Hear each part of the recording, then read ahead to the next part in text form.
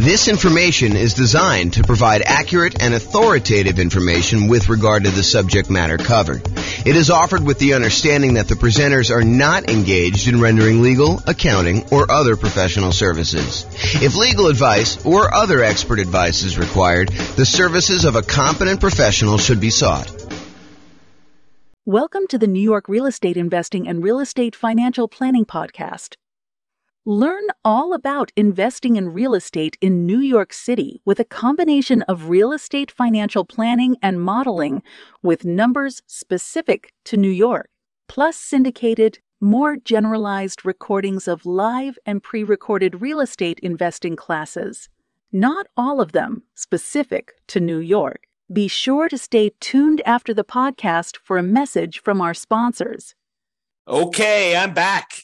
And now we're going to go over your financial independence. Specifically, what does it mean for you to be financially independent? And we want to look at this more than just sort of like generic concepts. We really want to dig into this a little bit. And then specifically what we'll do once you kind of get a gauge of what it means for you to be financially independent is, does buying this property, because remember, this is coaching for you to be able to buy a property in the next 90 days that moves you toward being more financially independent, toward your goal of financial independence while prices are high, interest rates are high, and rents are lagging. So does buying this property move you closer to financial independence? We need to look at what financial independence is mathematically for you. So let's define it so that we can answer this question. So this is financial independence. And I like to think of financial independence as having 5 parts. And if you want to simplify it even more, it's really 3 parts. And then one of them is really 3 things. Okay. So if you want to think about it that way. So what it is number one, because we're talking primarily about real estate and rental real estate, it is the net positive cash flow from rental properties.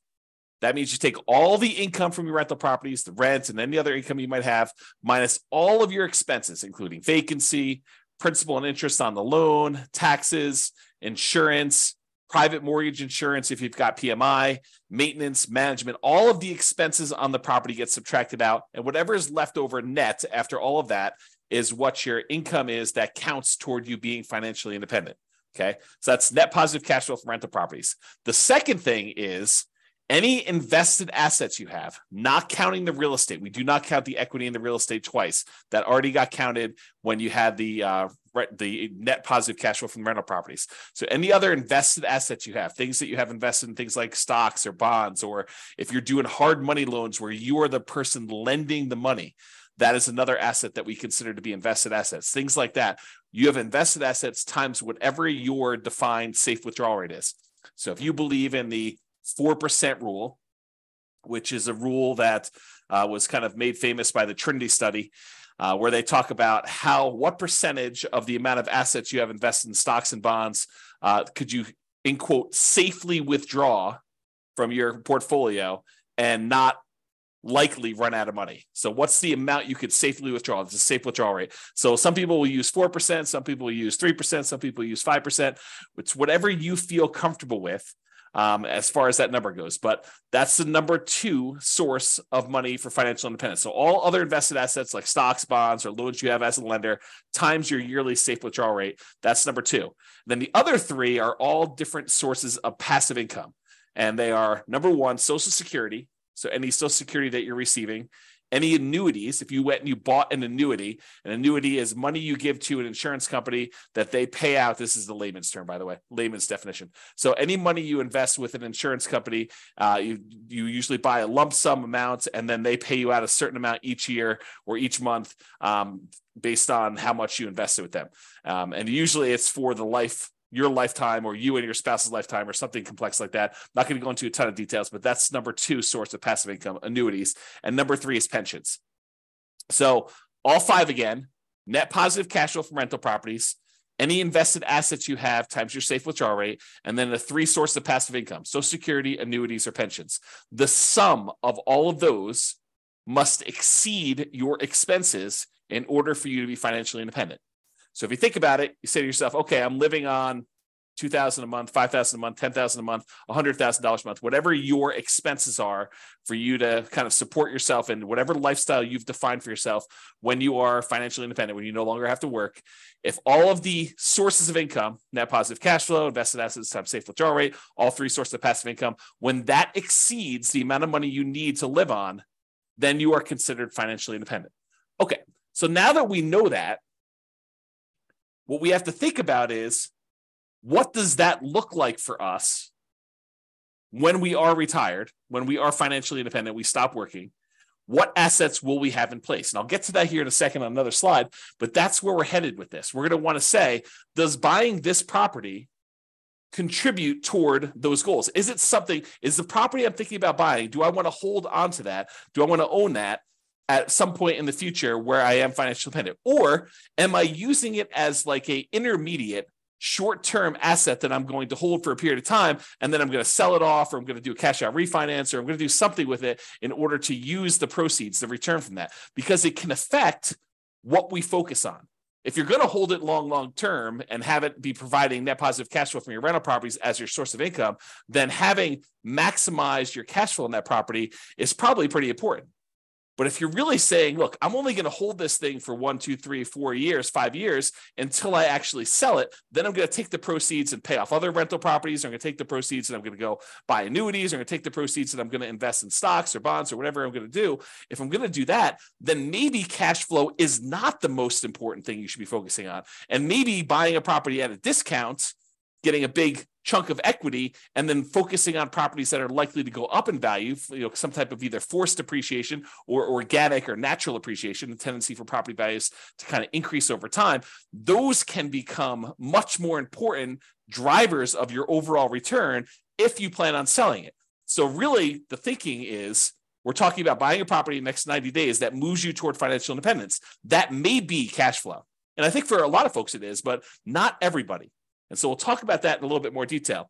A couple of clarifications on this financial independence concept, though, before we move on.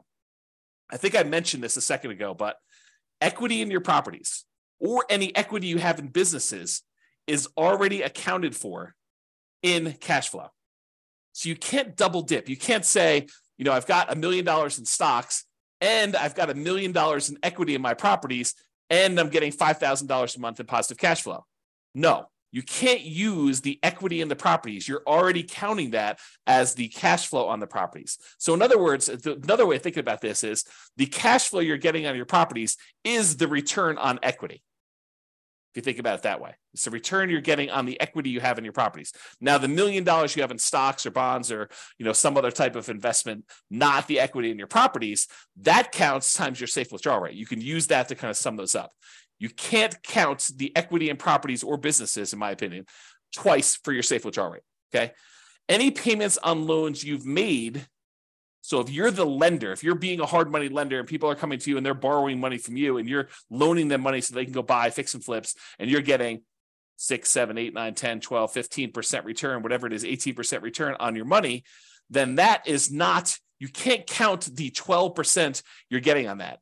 You don't do it that way. You count the loans as part of your overall invested portfolio, and you use that safe withdrawal rate on that money. So even if you're earning 10, 12, 15%, whatever it is on making these hard money loans, you're still using the 3, 4, 5% safe withdrawal rate number in order to determine how that counts towards you being financially independent. Then the last kind of comment I have in here for clarification is dividends are also part of your invested assets. It's not like you can count those separately or in addition. That already counts as part of your overall return you're earning on that money in stock market or bonds, or, if you're not getting really dividends on bonds, you're probably getting interest payments, but you get the idea. Okay. So those are some clarifications on that. Okay. So now that we've kind of talked about what the definition of financial independence is, I'm going to step back and we're going to talk about two different kind of parallel paths. One is what I call phases of financial independence. It kind of tells you what phase you're in on your journey to becoming fully financially independent. And then I have stages. And the stages I borrowed from, I think it's, what is the name of the website? I have it linked up here. I'll tell you what it is in a second. The phases of financial independence, though, is sort of like my concept. The other ones are ones we got from the internet, and I'll show you where those are. I think it's Wallet Burst, if I'm not mistaken. So, okay, so phases of financial independence. Financial independence, phase one. This is when you are working toward having the absolute minimum you need to consider yourself financially independent. If you say to yourself, okay, if everything got really, really ugly and I had to quit my job because I just couldn't stand it anymore, or I lost my job, how much would I need in order to live at the bare minimum level? This is sort of like, you're not doing all the vacations you want to do. This is sort of like, just barely getting by with how much you need for food and clothing and insurance and taxes and all the other stuff you need, but just the bare minimum to kind of scrape by. That's minimal financial independence, what I might call the minimum target monthly income in retirement. That's sort of the way I think about it. It's like, how much at a minimum would you need monthly in order to live your kind of just scrape by? What some people might call like lean financial independence, retire early.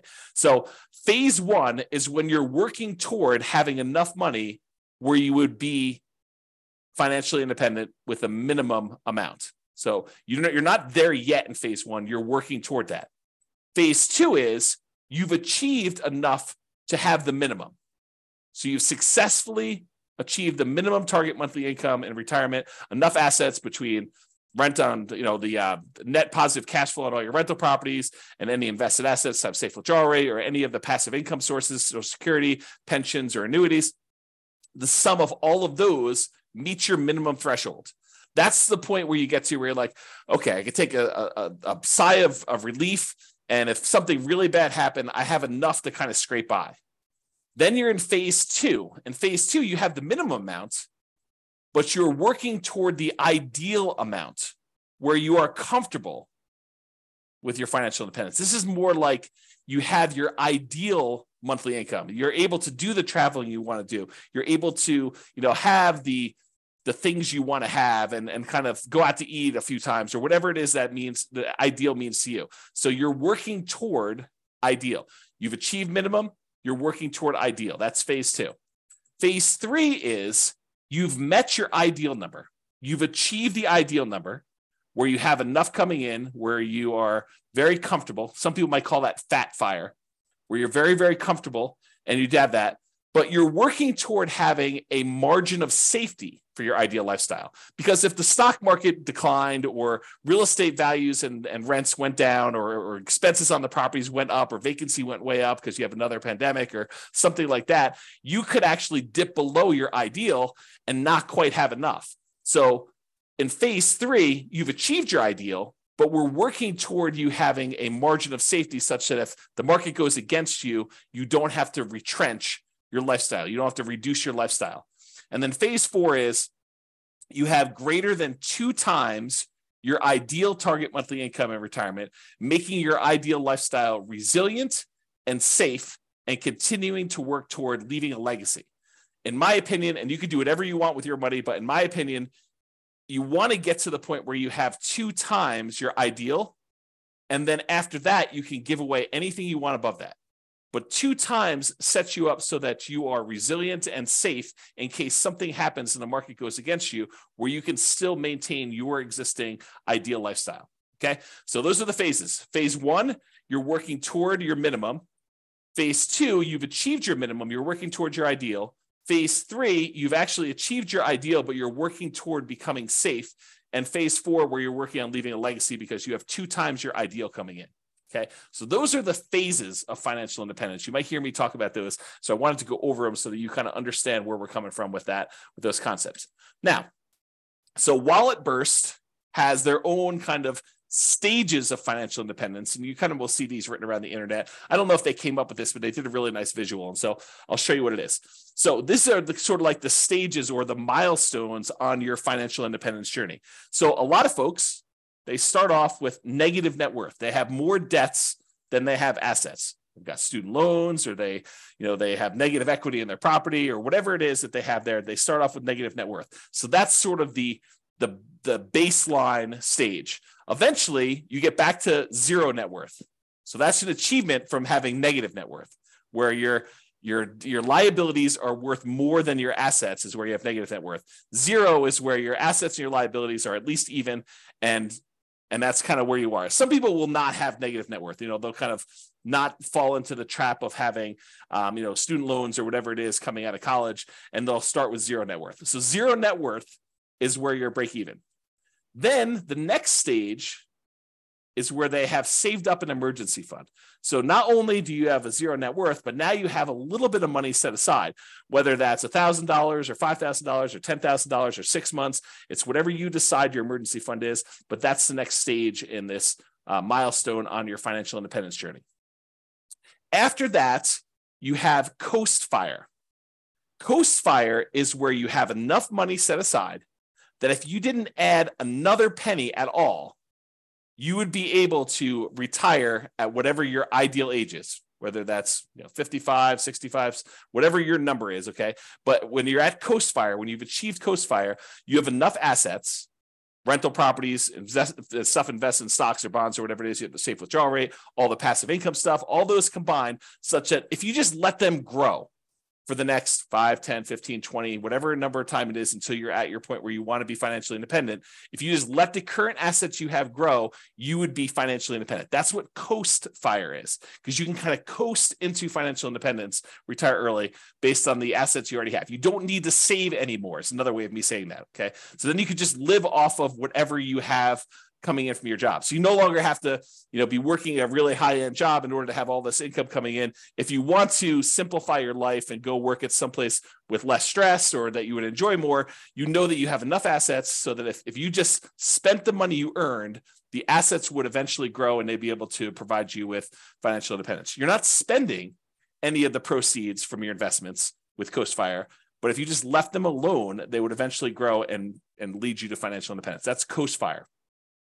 Barista Fire is where you have some assets, and combined with the amount of money you're getting from some of your investments, you can supplement it with a part-time job or a job that you really love doing that's not really a high income earning job, or maybe it is high income, it doesn't matter, but you're doing some work and you have some assets, some of your financial independence assets that are throwing off some money, and you're living on some of those. So it's a combination of you're living on some of the investments and you're getting some from your job. That's Barista Fire. It's like you work at Starbucks part-time for health insurance and to get 20 hours a week or whatever it is you want to do there, as an example.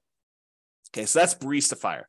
Lean Fire is where you have enough that you could live that minimum target monthly income and retirement number, that minimum number. So you're able to just scrape by. You have enough assets where you don't even need to work as a barista anymore. You could sort of get by.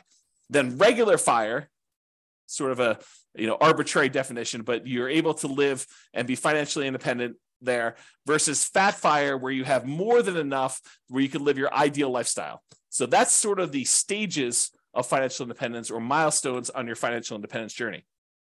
And in case you're wondering how the phases versus stages kind of overlap, phase 1, remember that's the one where we're working toward you becoming, you having your minimal target monthly income in retirement. That really consists of having a negative net worth, having zero net worth, having an emergency fund, having Coast Fire, and being Barista Fire. So all of those consist of phase 1 for me. Okay, so this is the normal wording you might hear online, have negative net worth or zero net worth or emergency fund or Coast Fire or Barista Fire. That's really what I would refer to as phase 1. You're working toward having that minimum or lean. Then phase 2 is you've achieved Lean Fire.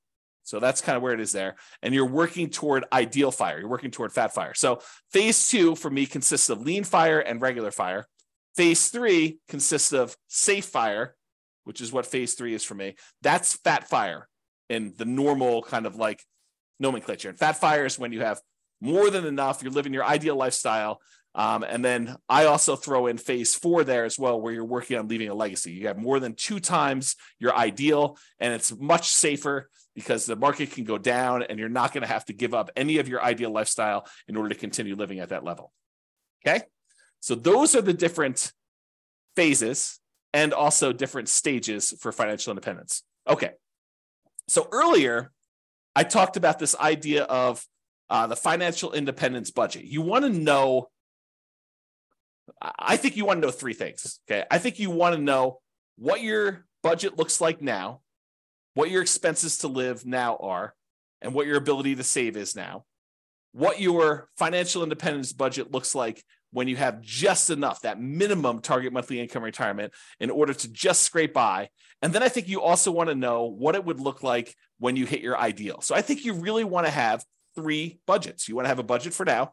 And then how does that look different if you had to cut back, scale back, and you no longer had a job, or you no longer wanted to work at your job and you wanted to live off your investments? What would your budget look like for that minimum one? And then what would your budget look like if you were living your ideal lifestyle? So it's kind of like those 3 different things we've got there. So we want to look at all of those to find out what your numbers are.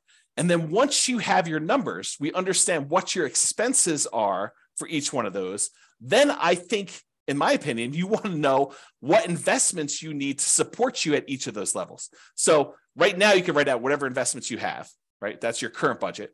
But eventually you want to get to that point where you're at your minimum target monthly income retirement, that kind of minimum you need. And then what investments do you think you would have at that point? How many rentals would you have? Are they free and clear? How much money in cash flow are they producing? How much is property 1 producing? How much is property 2 producing? How much is property 3 producing? How much is property 7 producing? However many you have. How much money do you have invested in stocks or bonds? What's the allocation mix? Do you have 50% in stocks, 50% in bonds? What percentage do you have in each? And then what's your safe withdrawal rate number for that? How much money do you think you'll get for Social Security? And when does that start? How much money are you getting from your annuities? Or how much money do you have for a pension? Not everyone has a pension, but how much money are you getting from each of those different sources so that you can see when I am at my minimum target monthly income in retirement, when I'm at that kind of lean fire number, what does my expense budget, my budget of expenses look like? And then what do my assets look like that will support me there? Then once you have that, and you do the same thing for ideal, right? You go look at whatever your ideal one is, you say, what assets would I have for each one of those? But once you get to that point, okay, I think when I get to my minimum target monthly income, I'm going to have 3 free and clear properties and $500,000 in stocks and bonds in whatever split I've got, 80-20 with 80% being in stocks, or whatever it makes sense for you times your safe withdrawal rate. I'm going to have a little bit coming in from Social Security, but that's not going to start until I'm age, whatever it is, 65. And then I don't have any annuities and I don't have any pension. It's probably pretty common sort of setup. You've got some real estate, you got some money invested in stocks and bonds, and then you've got, nothing in, maybe a little in Social Security from your job, but probably not a pension, probably not any annuities, or maybe a different. So you go look at whatever you would need for that. And then you say, okay, where am I short? Right now I've got 2 rental properties, or I've got 6, but their cash flow is really poor. It's $100 or $200 a month when I really need to have $3,000 a month produced by these things. So I need to get to the point where I've got 6 now, but I need 3 and free and clear. And so the plan will be, which ones are you keeping, or are you going to sell all 6 and buy 3 new ones? You need to know, which ones are the ones that I'm going to pay off, and which ones am I using as sort of like rocket boosters to get me to the point where I could take the money, the proceeds from the ones that I've gained some equity in because the property value has gone up and I paid down the loan. I'm going to take that, pay all the expenses on selling it, take that money and pay off the ones that I have there in order to get to the point where it's my minimum target monthly income or my ideal. So really what you're looking to do is you're looking to determine what's your budget now, what's your budget when you're at that minimum target monthly income or lean fire, what's that budget when you're at your ideal target monthly income in retirement or fat fire, and what are the assets, what's the financial independence assets distribution, the allocation you have for each of those levels. What is it right now?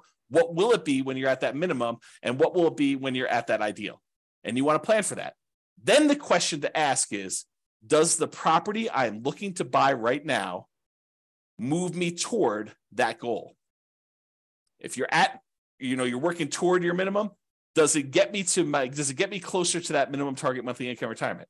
Is the property I'm buying one that I'm going to use as a rocket booster to pay off other properties because I'm not going to keep this to be free and clear? Or is this one of the ones that I want to ultimately pay off and keep long-term?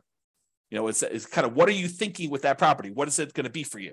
So that's what you want to be thinking about. And you want to do the same for ideal. Okay. And to help you, I've got a ultimate financial independence retire early budget. And it really is 3 budgets in one. It's got your current list of all your expenses, your minimum, that's your minimum target monthly income, your ideal, And then at the end, it will allow you to put in kind of your current annuity, Social Security, pensions, and net rental property cash flow. And it will tell you how much you need in stocks and bonds at whatever safe withdrawal rate you put in order to make up the difference. In some cases, it's zero because you're already there, right? And then it will do the same for your current, your minimum, and your ideal. And I probably will do a whole separate video walking you through how to use this budget.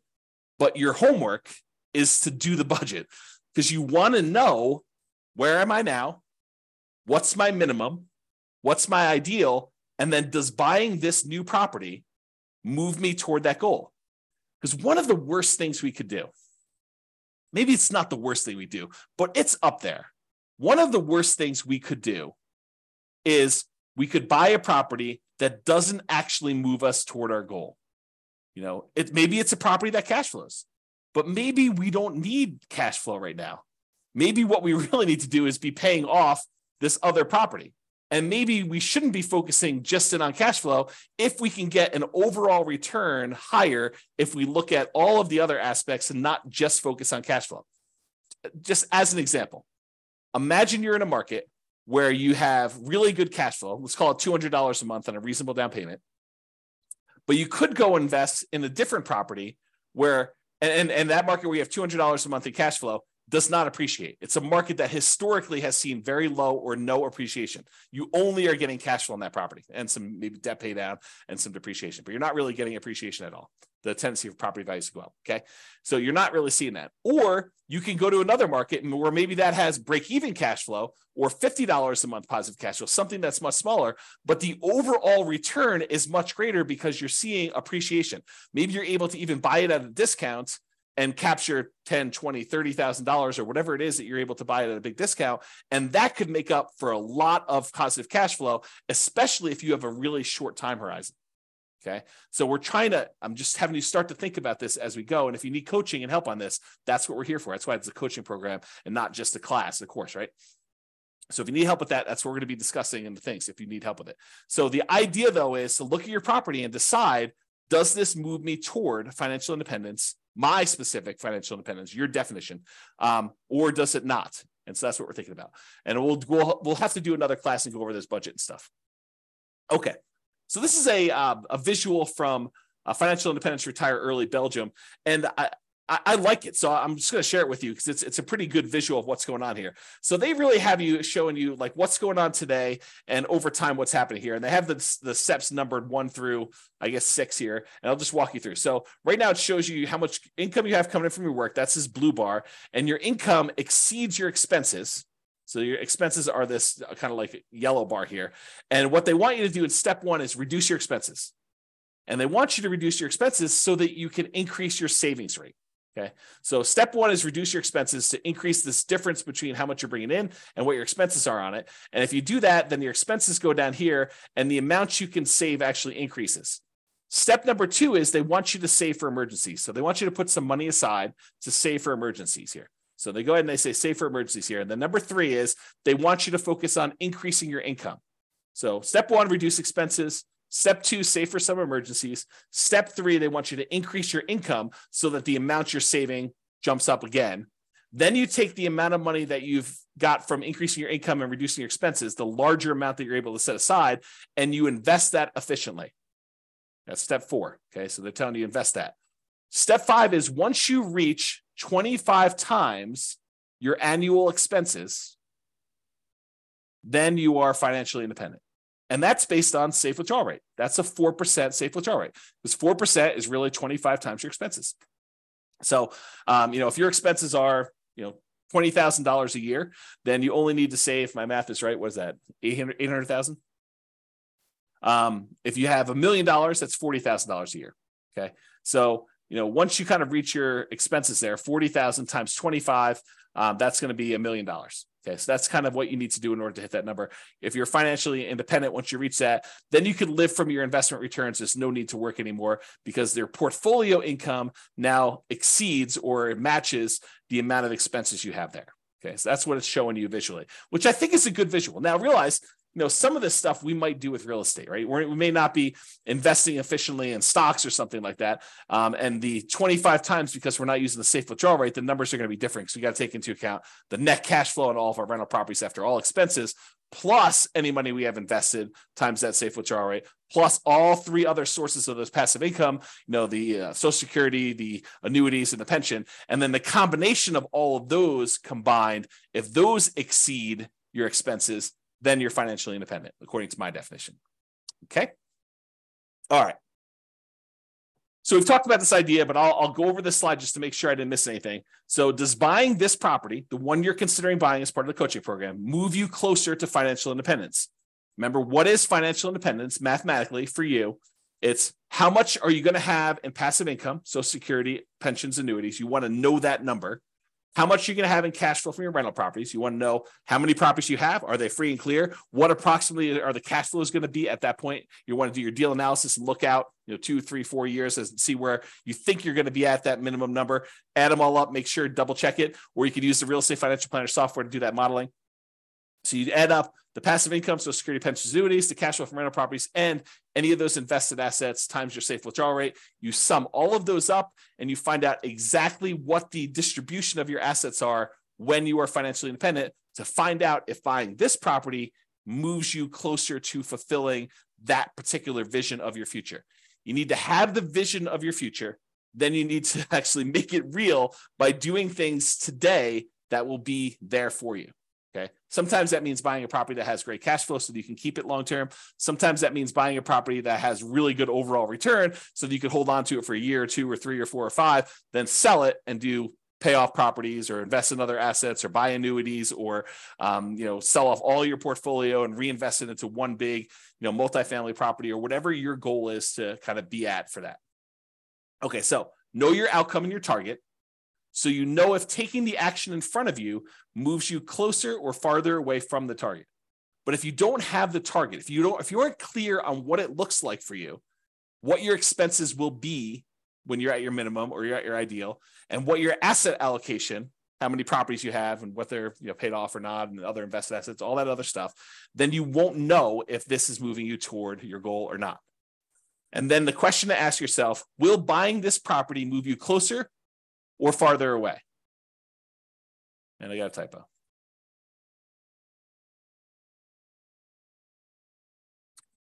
Or farther away. Okay, resuming. Okay. And if it's going to be farther away, should you wait? Should you wait for a better deal? And I'll do this analysis again. I'll do another special module probably once I get through the core 20 modules where I show you what the impact of waiting is. And I'll do the extreme waiting. I'll do the waiting of you save up money and buy properties all cash. Okay. And we'll show you what the penalty is for waiting. For most of you, it's not as bad as you think. And so waiting is not a bad thing to do.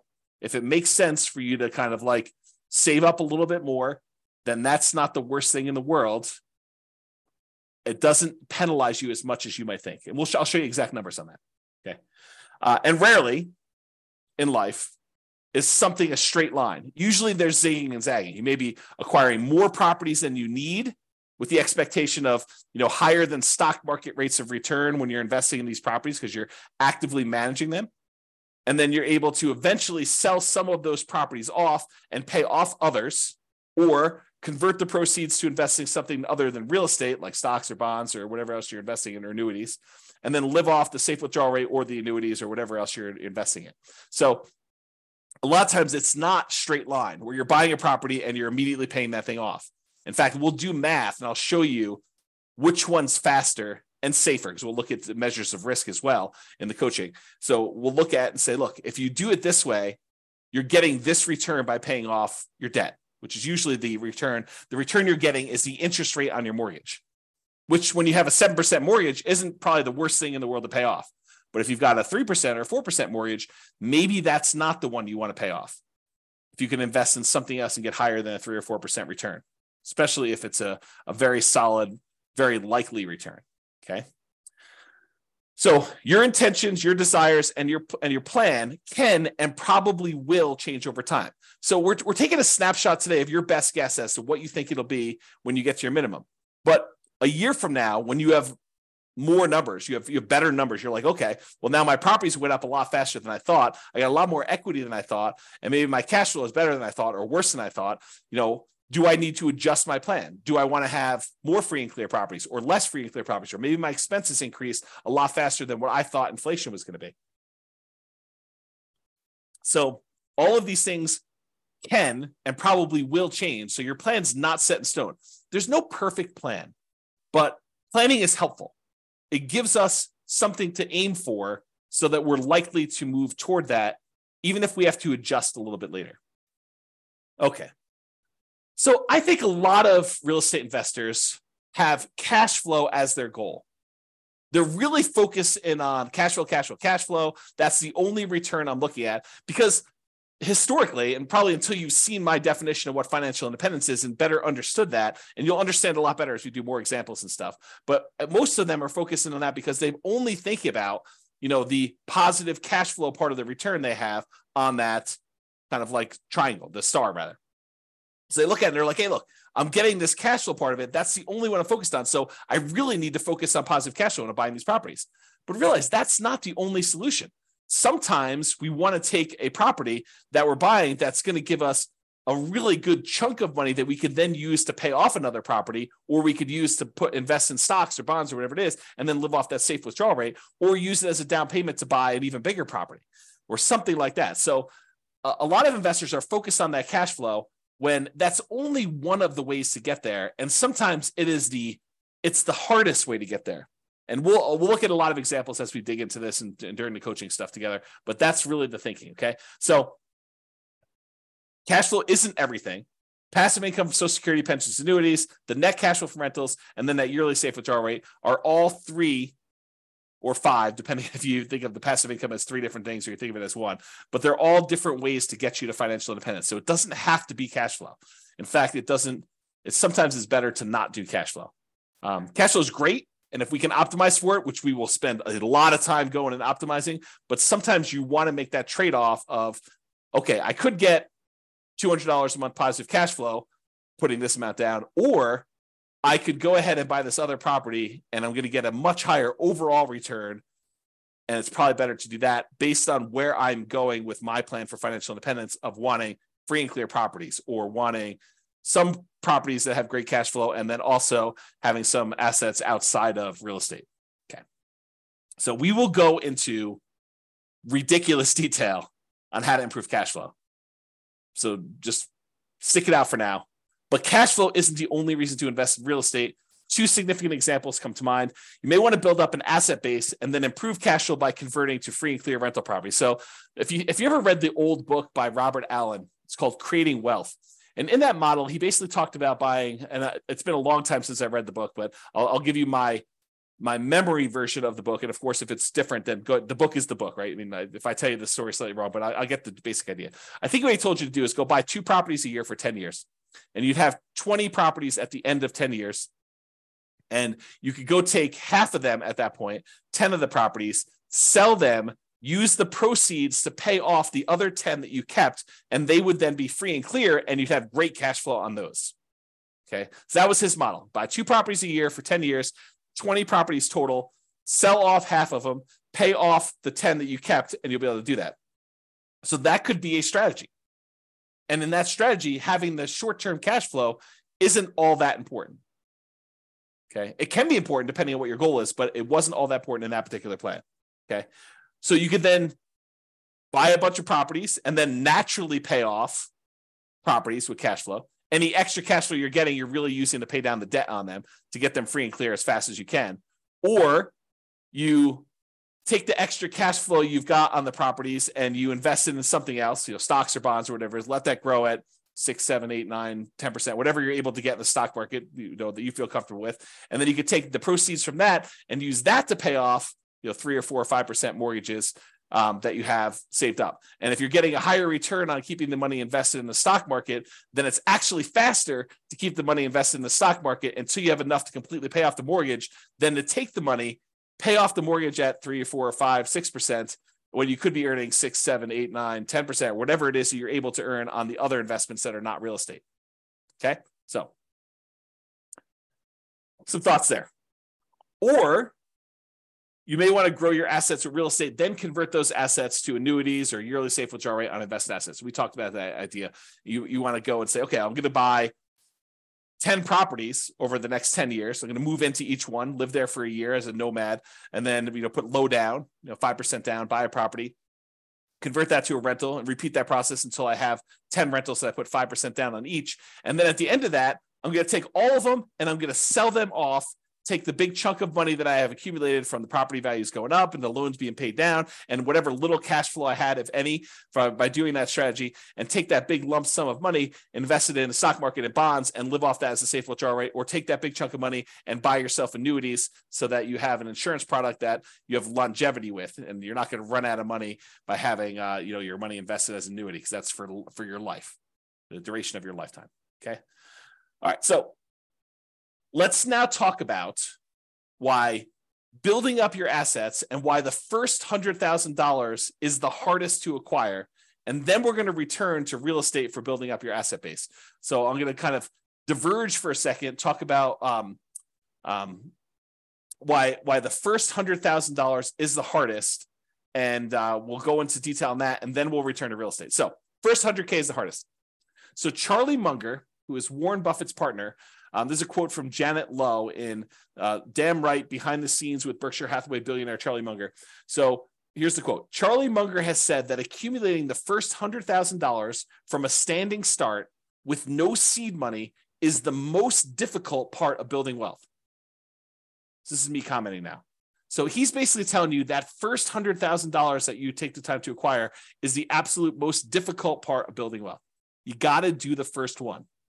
In a lot of cases, buying that first owner-occupant property with nothing down, or 3% down, or 3.5% down FHA, or 5% down conventional loan, moving in there, living there for a year or two, and then converting that one to a rental when you finally saved up to buy the next property with nothing down again, do a VA or USDA loan if you hadn't done one before, or saving up 3% down and doing your your conventional loan, or doing 3.5% down FHA to buy a single family home or a duplex or a triplex or a fourplex, and kind of repeating this process until you get to the point where you've now got $100,000 in equity. You need to do whatever it takes in order to get there. That's what he's basically telling you. And he's talking about stocks, but I've converted it to real estate for you. Okay. I'm going to continue with the quote. Making the first million was the next big hurdle.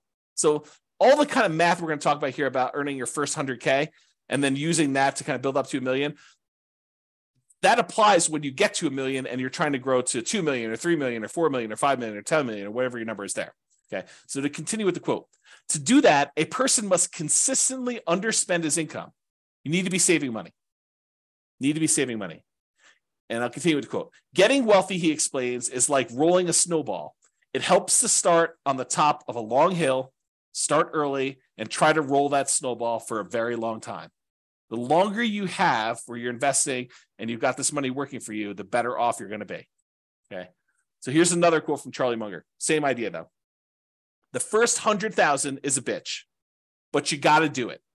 I don't care what you have to do. If it means walking everywhere and not eating anything that wasn't purchased with a coupon, find a way to get your hands on $100,000. After that, you can ease off the gas a little bit.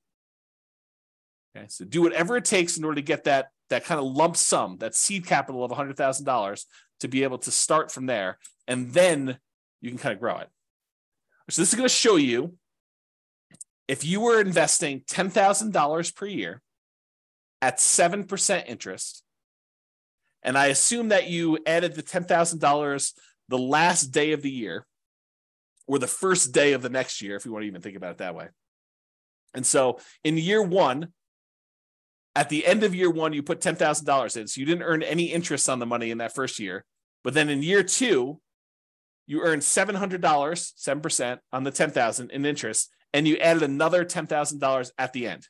Okay, so in year two, at the end, you have $20,700.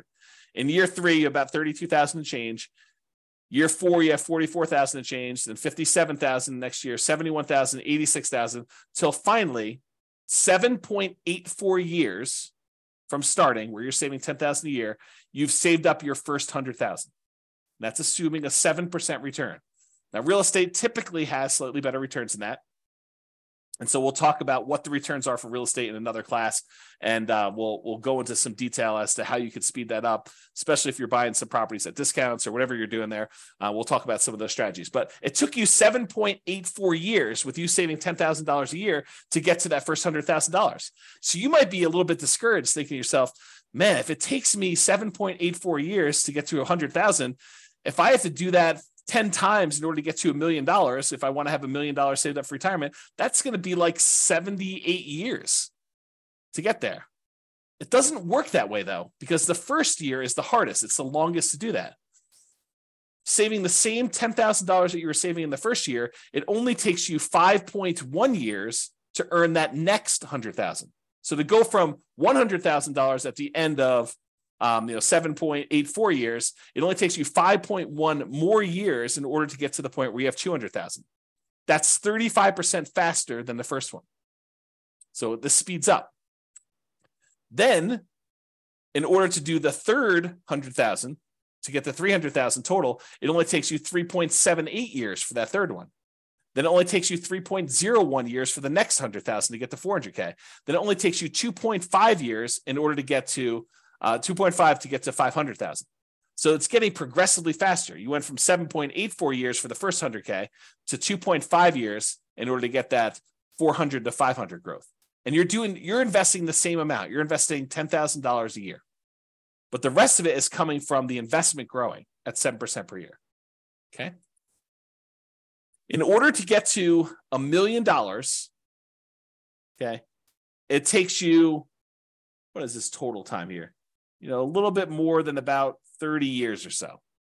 But what's interesting is it took you 7.84 years in order to earn that first $100,000, but it only took you 6.37 years, or a year and a half less approximately, to earn the last 400,000. So in the time it took you to earn the first 100,000, in less time it took you to earn the last 400,000 on your way to $1 million. That should blow your mind, right? You're thinking to yourself, it took 7.84 years in order to earn that first 100K, but it only took me 6 years and change to earn 400,000 toward the end because of compounding.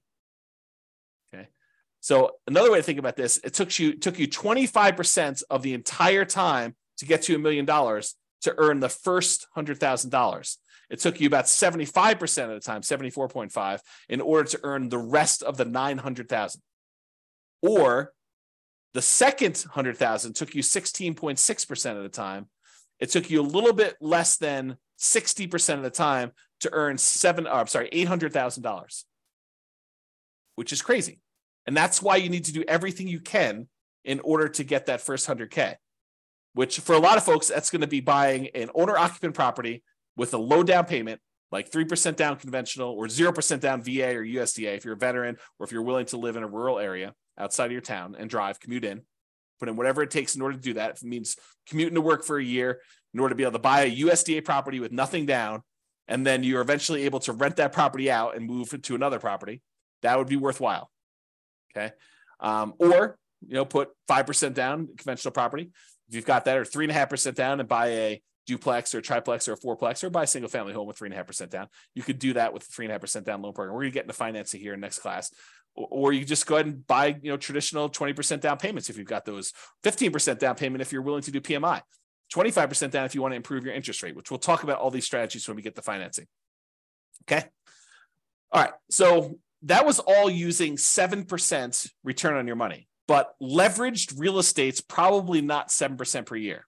Now, it could be less, but it's usually higher than 7% when you account for all of the different areas of return, which we're going to talk about in the return quadrants module. You have appreciation, the tendency for property values to go up over time. You've got that cash flow number, which is your net of all your expenses on your property, any income you've got coming in, including rent, minus vacancy, taxes, insurance, maintenance, management, all that stuff. And in some cases, that will be negative, but the overall return might still be positive because appreciation and the other returns are still big enough that they overcome the negative cash flow. You have debt pay down is another area of return. So the amount of money you're earning by paying down how much you owe in the loan each month, if you've got an amortizing loan. which we're going to go over all this detail in the modules, but it's kind of a preview. And then depreciation, the tax benefits of owning the rental property. When you take into account all those returns, plus the return from reserves, which we didn't really talk about here, then you'll be able to see that that's probably greater than 7% overall, especially if you're leveraged. Okay. And especially if you acquire an owner-occupant property, one you're going to move into with little or nothing down. You put very little down, the returns get crazy because the return is a small number. The return is large on the small amount that you put down, with 0% down or 3% down or 3.5% down. The returns just get out of whack, crazy good. And maybe even convert it to a rental after living in it for a year using the nomad strategy, which is nomad strategy is that buying a property as an owner occupant, living there for at least a year. It's a requirement of the lender that you live there for a year. And then after the year, you can convert it to a rental and you have very little money left in the deal. So if you imagine for a second that you had saved up 20% down to buy a rental property, you technically could buy probably 4 properties with that if you put 5% down on each over 4 years. So instead of buying 1 property with 20% down, you could buy 4 5% down properties, move in, live there for a year. At the end of the year, move out, convert that one to a rental, buy another one 5% down, live there for a year, convert, then move out after a year, convert that one to a rental. Now you got 2 rentals, move into the third one, 5% down, and repeat the process until you get as many rentals as you want, continuing to put that 5% down. Okay.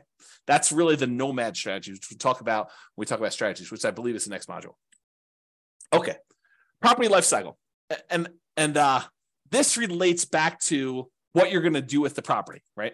So let's talk about this. So for the property you're considering buying, right? This is a coaching program about you buying a property in the next 90 days. The prices are high, interest rates are high, and rents are light. So what are you planning? What's your proposed property life cycle for the property? You're going to buy it, then do what?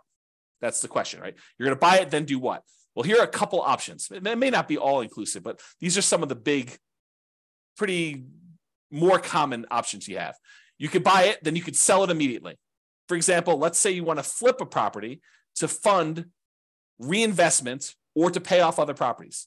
So you're like, look, I don't have a lot to put down, but I do have some money and I can go find a property that I could buy at a discount, put a little bit of sweat equity into it, fix it up, resell it, walk away with the down payment I had back, plus some profit on that, $10,000, $20,000, $30,000, whatever your number is in your marketplace that you're able to do for these flips. Then you take that money and you go and you reinvest it into something that you ultimately want to do. So you could buy this property with the intention of flipping it to then reinvest. Or maybe you're doing flips in order to pay off properties that you already own to get you to financial independence.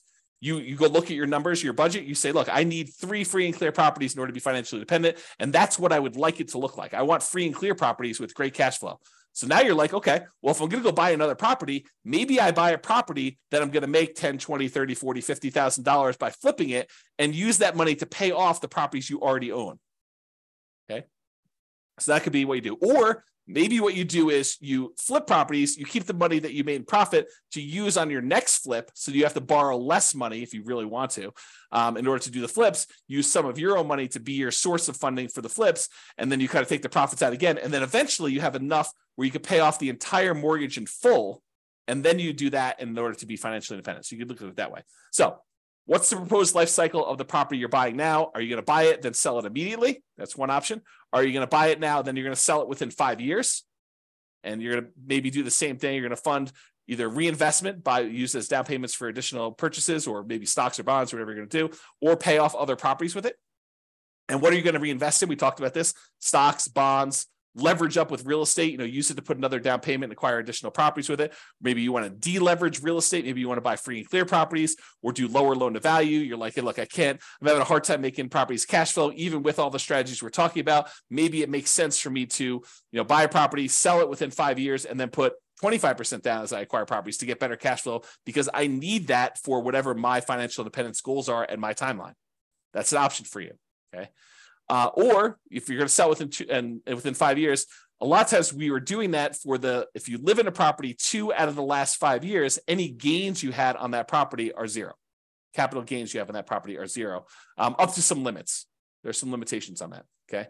Or maybe you're doing lease options where you're buying properties and you're immediately putting a tenant buyer in the property, and they've got a year or 2 or 3 in order to be able to buy the property from you at a pre-agreed upon price. And so maybe the strategy is you're buying these properties to get your profit out to then reinvest in other things. We'll talk about this strategy more in the future too. So another proposed property life cycle might be you buy it, then you sell to either optimize or achieve financial independence.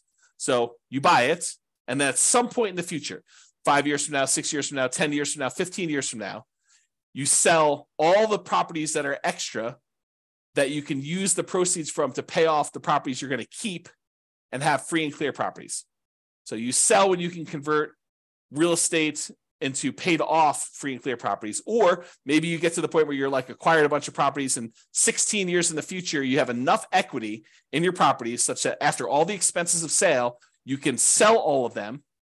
And whatever you net after real estate commissions, closing costs, capital gains taxes, and depreciation recapture taxes, all the taxes on that, you could take the proceeds and then you can invest that in stocks, bonds at a safe withdrawal rate. You can eliminate all of the active headaches of having to manage properties, because it might be more work for you to manage properties, even if it's a better return. And you're like, look, in retirement, I really want to be completely done. I want to unplug and I just want to put my money in stocks, bonds, or annuities, or whatever I can do. And you're going to actually sell all your real estate and convert it to there. So you can do that calculation to find out when selling them all leads to that. Okay. Or maybe you sell to de-risk when you reach financial independence. So you're like, look, I don't want to have this additional leveraged risk of having real estate, so I can go ahead and sell and de-risk some when you hit financial independence. Or maybe your proposed life cycle for this particular property, your proposed property life cycle is you're going to buy it and you're going to keep it forever. You pay off the loan naturally over whatever the amortization period is, 30-year loan, you pay it off over there, and then you keep it for cash flow. Or you're going to keep it forever, you're going to invest in something else temporarily. So any proceeds you have from cash flow on this property, you're going to invest in stocks or whatever it is. And then once you have enough from investing in stocks, you're going to then pay off the loan as a lump sum. You know, that something else might be stocks, bonds, whatever it is you're doing. And maybe you want to focus on the lowest mortgage balance first, or maybe you want to focus on the highest interest rate first. It's really up to you. And we could talk about which one is faster and how to optimize that and how that affects risk when we talk about some measures of risk later on and some strategies there. Or maybe you want to pay off the loan faster with cash flow as you go. You know, that's not my favorite, and we'll talk about it why when we talk about risk and measuring risk and things of that nature. But some people would rather take, you know, I've got $200 extra in cash flow a month. I'm going to take that and I'm going to pay down my mortgage on that. So I have a lower mortgage balance and I have a lot of equity. We could talk about that and which loan you pay off first. If you decide to, if you got several properties, or you just taking the 200 you get on that property and paying off on that loan, or you taking all of the extra cash flow and dumping it onto one particular loan, whether that's the lowest balance one or the highest interest rate one. We could talk about all those different strategies in detail. But this is what you could do with the proposed life cycle of the property you're considering buying. Or maybe you keep it forever, and then eventually you do a rate and term refinance. So let's say you when you bought it, you had a 7% interest rate, and now interest rates are back down to 5% or 4%. You can do a refinance where you actually change the interest rate from 7 to 5 or 4, whatever it is right then, and then you get an improved cash flow on that property. Or maybe the interest rate's the same, but you've paid down enough of the loan that if you pushed it out and made it a 30-year loan again, maybe you have 10 years left on the loan, but if you push it out, make it a 30-year loan at this point, that will also lower your payment. So you can lower your payment even if the interest rate doesn't go down later. And we can talk about that too. Okay. And that would improve cash flow. So you can think to yourself, okay, 11 years in the future, or 5 years in the future, or 3 years in the future, when I'm getting closer to be financially independent, there are things we can do to manipulate, to kind of optimize our portfolio in order to push us over the edge of achieving financial independence. Maybe if you just took a snapshot of where we were at that time without doing some action, it would not be financially independent. Okay. Or maybe you decide, I'm going to buy the property now, I'm going to keep it forever, but I'm going to do a cash out refinance. So maybe you get to the point where you paid off the property, and one of the strategies you have is you're going to take one property that's free and clear, and you're going to do a 75% cash out refinance where you get cash, you borrow money from that property, and you live off the cash. Okay, so you live off of the whatever it is, $300,000 that you pull out for the property when you do a cash out refinance, and you consume that money until you go through it all, and then you go and you find your next free and clear property, and you pull out, $350,000 on that one at the time, and you consume that, Or maybe you pull out $300,000 and you use that to put a down payment, 50% down or whatever it is you're going to do on a property so that your overall net cash flow is improved. Okay. And we'll talk about those strategies as well. But that's sort of like the thinking of what are you going to do with this property? You're going to buy it, sell it immediately, sell it within 5 years, sell it eventually to optimize or achieve financial independence with my other properties or other portfolio stuff, or you're going to keep it forever and do some of those options. So those are what you're thinking about. So why does this life cycle thing matter? Well, if you plan to ultimately sell the property, then the overall return, not just cash flow, but the overall return might matter more than just cash flow. And I gave you this example before, where if you're in a market, you can get $200 a month in cash flow, but the property's not going to appreciate. Maybe you should not invest in that property if buying a property where the overall return is better is going to better serve you and get you to financial independence faster. And we'll discuss this in detail when we get to the module on return quadrants. But this is especially true if you have a very long horizon to achieving financial independence when the overall return matters more than the short-term cash flow. So we'll talk about that in detail too. If you plan to keep the property, you're not going to sell it, then optimizing for cash flow might be the primary goal. You might be looking for a property that has really good cap rate, because cap rate's ultimately going to be what the cash flow on the property is going to be once the property is paid off. Okay. And this is especially true if you're getting closer to financial independence. If you've got a really short time horizon, then the importance of this cash flow is probably more important in a lot of cases, not every case, but more important in most cases when you do that. Okay. So that's all I got for you on your financial independence. I wanted to give you kind of a structure as to what financial independence means, some different ways of thinking about that, what the kind of stages and phases are as we kind of move toward those, a budget for you to do for homework to kind of figure out what it means mathematically, specifically for you, both what you have now and what your expenses and income are now, what you will have when you're at your minimum target monthly income, what you have when you're at your ideal. And then we kind of talked about some of this property life cycle stuff and kind of things you can think about related to that. And we talked about why 100K is really hard to do, but it's really important for you to do it to get that asset base growing so that you can then do things with your assets and manipulate them over time and kind of optimize your portfolio. All right, so that's all I got. Check out the next module. I think we're going to do real estate investing strategies next. And we'll go over a whole bunch of different strategies and talk about like what you're planning to do. And then we'll tie it back to, does it move you toward being closer to your goal of financial independence? And as we go through this, we'll start optimizing for cash flow. Bye-bye for now. With home prices up, mortgage interest rates up, and rents up, but not quite enough to counteract the higher prices and interest rates, cash flow on rental properties in New York is harder than ever. Book a call with the Real Estate Financial Planner to apply our proprietary 88 strategies to improve cash flow on your rentals. See the show notes for a link to schedule your call and improve your cash flow today. If you're a real estate agent, lender, or professional in New York that wants to help our real estate investor listeners, consider reaching out to learn about collaboration opportunities with this podcast. We'd love to add more value to our listeners by having you assist our investors buy, sell, and finance their real estate investments. See the show notes to schedule a call to discuss collaboration opportunities.